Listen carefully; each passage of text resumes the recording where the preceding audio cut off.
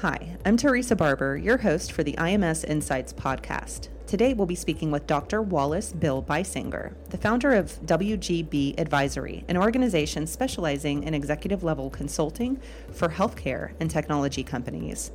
He has more than 40 years of experience in the industry, with a bachelor's in business administration, an MBA in economics and finance, and a PhD in healthcare administration.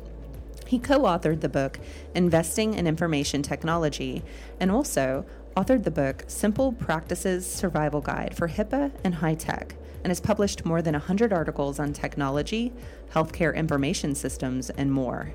Dr. Beisinger has also recently started a new company to address the power management in electric vehicles. He's named inventor on 2 U.S. patents regarding battery issues. With the idea of self-driving cars and more electric vehicles coming onto the market, we couldn't think of a better time to discuss the state of this industry, where it is heading, and implications for commercial litigators.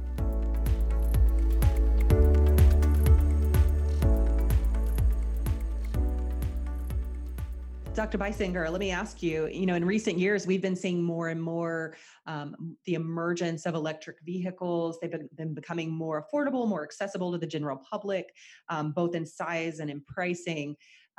We know power supplies are becoming more economical and efficient. How would you say the industry, the EV industry, has evolved from a luxury concept to everyday use? What's really interesting about that is when I first got into the EV industry a couple of years ago, just trying to look at it, I assumed that everything was high-end vehicles. But the fact is the largest sold electric vehicle in the world is the Nissan Leaf, which is a subcompact car. And the Nissan Leaf, is sold in hundreds of thousands of units have been sold throughout the world. We in the U.S. are, about a couple 100,000, I think, but throughout the world, it's much larger, 2 to 3 times that. And the reason for it is that, it's a small, it was an affordable, and it was a minimum distance type of vehicle. Mm-hmm. What's happened, and then everybody talks about Tesla, which is the higher end, but that's Right. that's a very, very limited market. Right. Nissan Leaf is a mass market solution, and Renault also has a very similar that's based around the Nissan Leaf mass market appeal as well. So the issue that's happening in these last few years, and by the way, the EVs were introduced, in the early 2000 teens, if you will. So they've been out for about 6 or 7 years now. Mm-hmm. The Leaf specifically has. The dilemma has been the power pack. When you look at an electric vehicle, there's no engine. I mean, the reality is that the battery is the engine, or the battery subsystem is the engine. Mm-hmm. So over time, the battery starts degrading because of just the way normal batteries. I mean, same thing with batteries in your flashlight. Over time, they degrade depending upon how much you use them. Even if you only go 15 or 20 or 30 miles, if you do that a lot, they're going to degrade. So at about the 3rd or 4th year, degradation can get as low as 20% of purchased battery solution in that car. Wow. And therefore, and to replace it, whether it's a Tesla, that $35,000 to $40,000 replacement for the battery, or a Nissan Leaf, which is anywhere between $8,000 and $12,000 to $15,000 replacement for the battery, this presents a scenario that most customers aren't used to. So, a lot of customers, especially in a small subcompact car, don't necessarily want to have the latest and greatest. They like what they've got, and it goes far, and they enjoy it. And by the way, Leaf owners are very, very covetous of their Leaf. Okay, so that has presented some scenario solutions that have challenged the industry. I think where I would see litigation happening is expectation for purchasing an electric vehicle. If you go purchase an electric vehicle, what are they really telling you about the life of that vehicle? The fact is, you don't need, you replace the tires and you replace the battery in an electric vehicle. That's about it. You don't replace much else, okay? So tires are the same price they are in the normal world. The batteries are a much different equation. And so the question becomes, do you want to pay, engine in a normal combustion engine car, you do an engine rebuild, and it's between $15,000 and $20,000 to do a rebuild. You do that normally around 200,000 miles.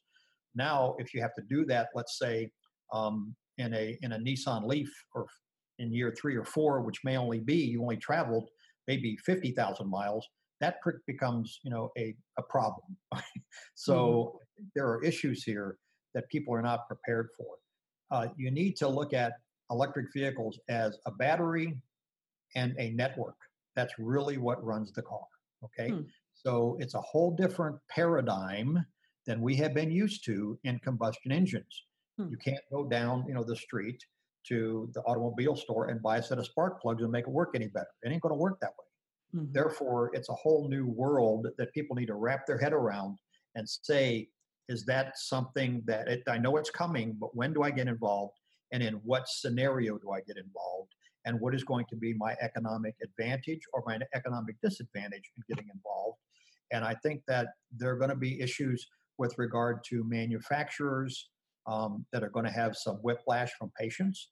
I think salespeople who are selling in dealerships are going to have some issues and challenges with patients, I said, with consumers. So the issue is that, there are a number of things that you need to think about, and it really is a massive paradigm shift for all of our thinking around the automobile or any conveyance, because it's not just the automobile. We're talking about marine, vessels. We're talking about home energy systems. We're talking about all kinds of things in this world that are going to be generating energy in a way that is totally different than today. And this is going to happen, I believe, very rapidly over the next 20 years. We're going to see a lot of changes in combustion engines used in multiple conveyances or energy facilities, if you will. Yeah. Interesting. Really interesting. Another thing that you've mentioned before, we hear a lot about, testing and use of self-driving cars, fascinating topic, and the use of artificial intelligence in transportation systems.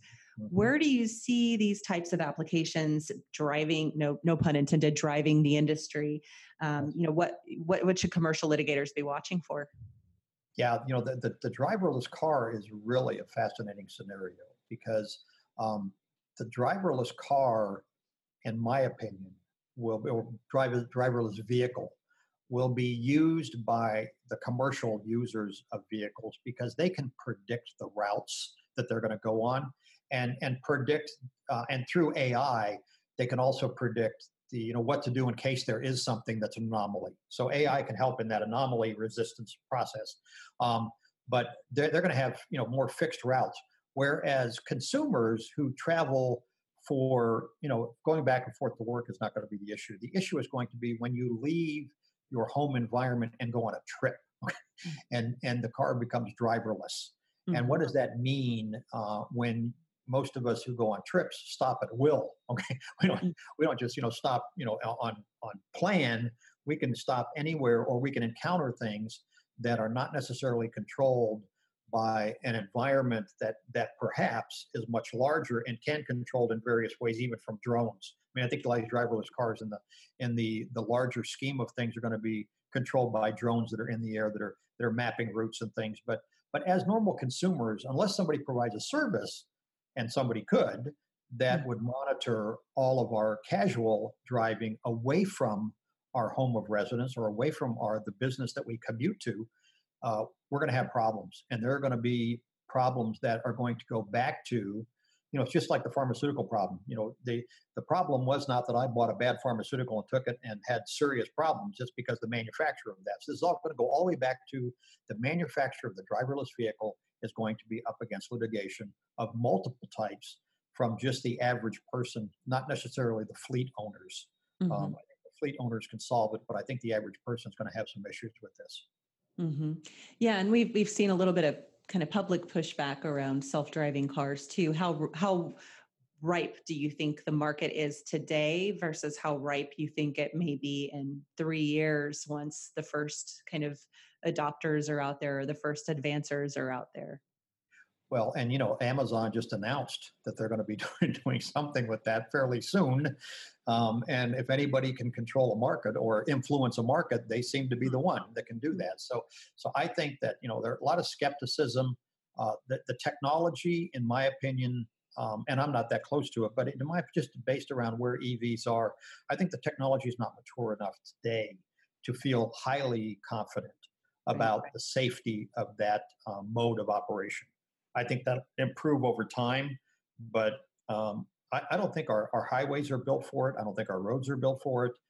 I think we really need to do a better job of re-engineering the public road system to accommodate these types of vehicles and capabilities. And I'm not sure that Congress is up to doing that, but I think when they look at putting money together for infrastructure, one of the big infrastructure decisions should be wrapped around the commercialization of electric vehicles and driverless conveyances in a interstate or with intrastate model. And I'm not sure anybody's even thinking about that yet. It's like you had said before about another topic, kind of a paradigm shift. Right, exactly.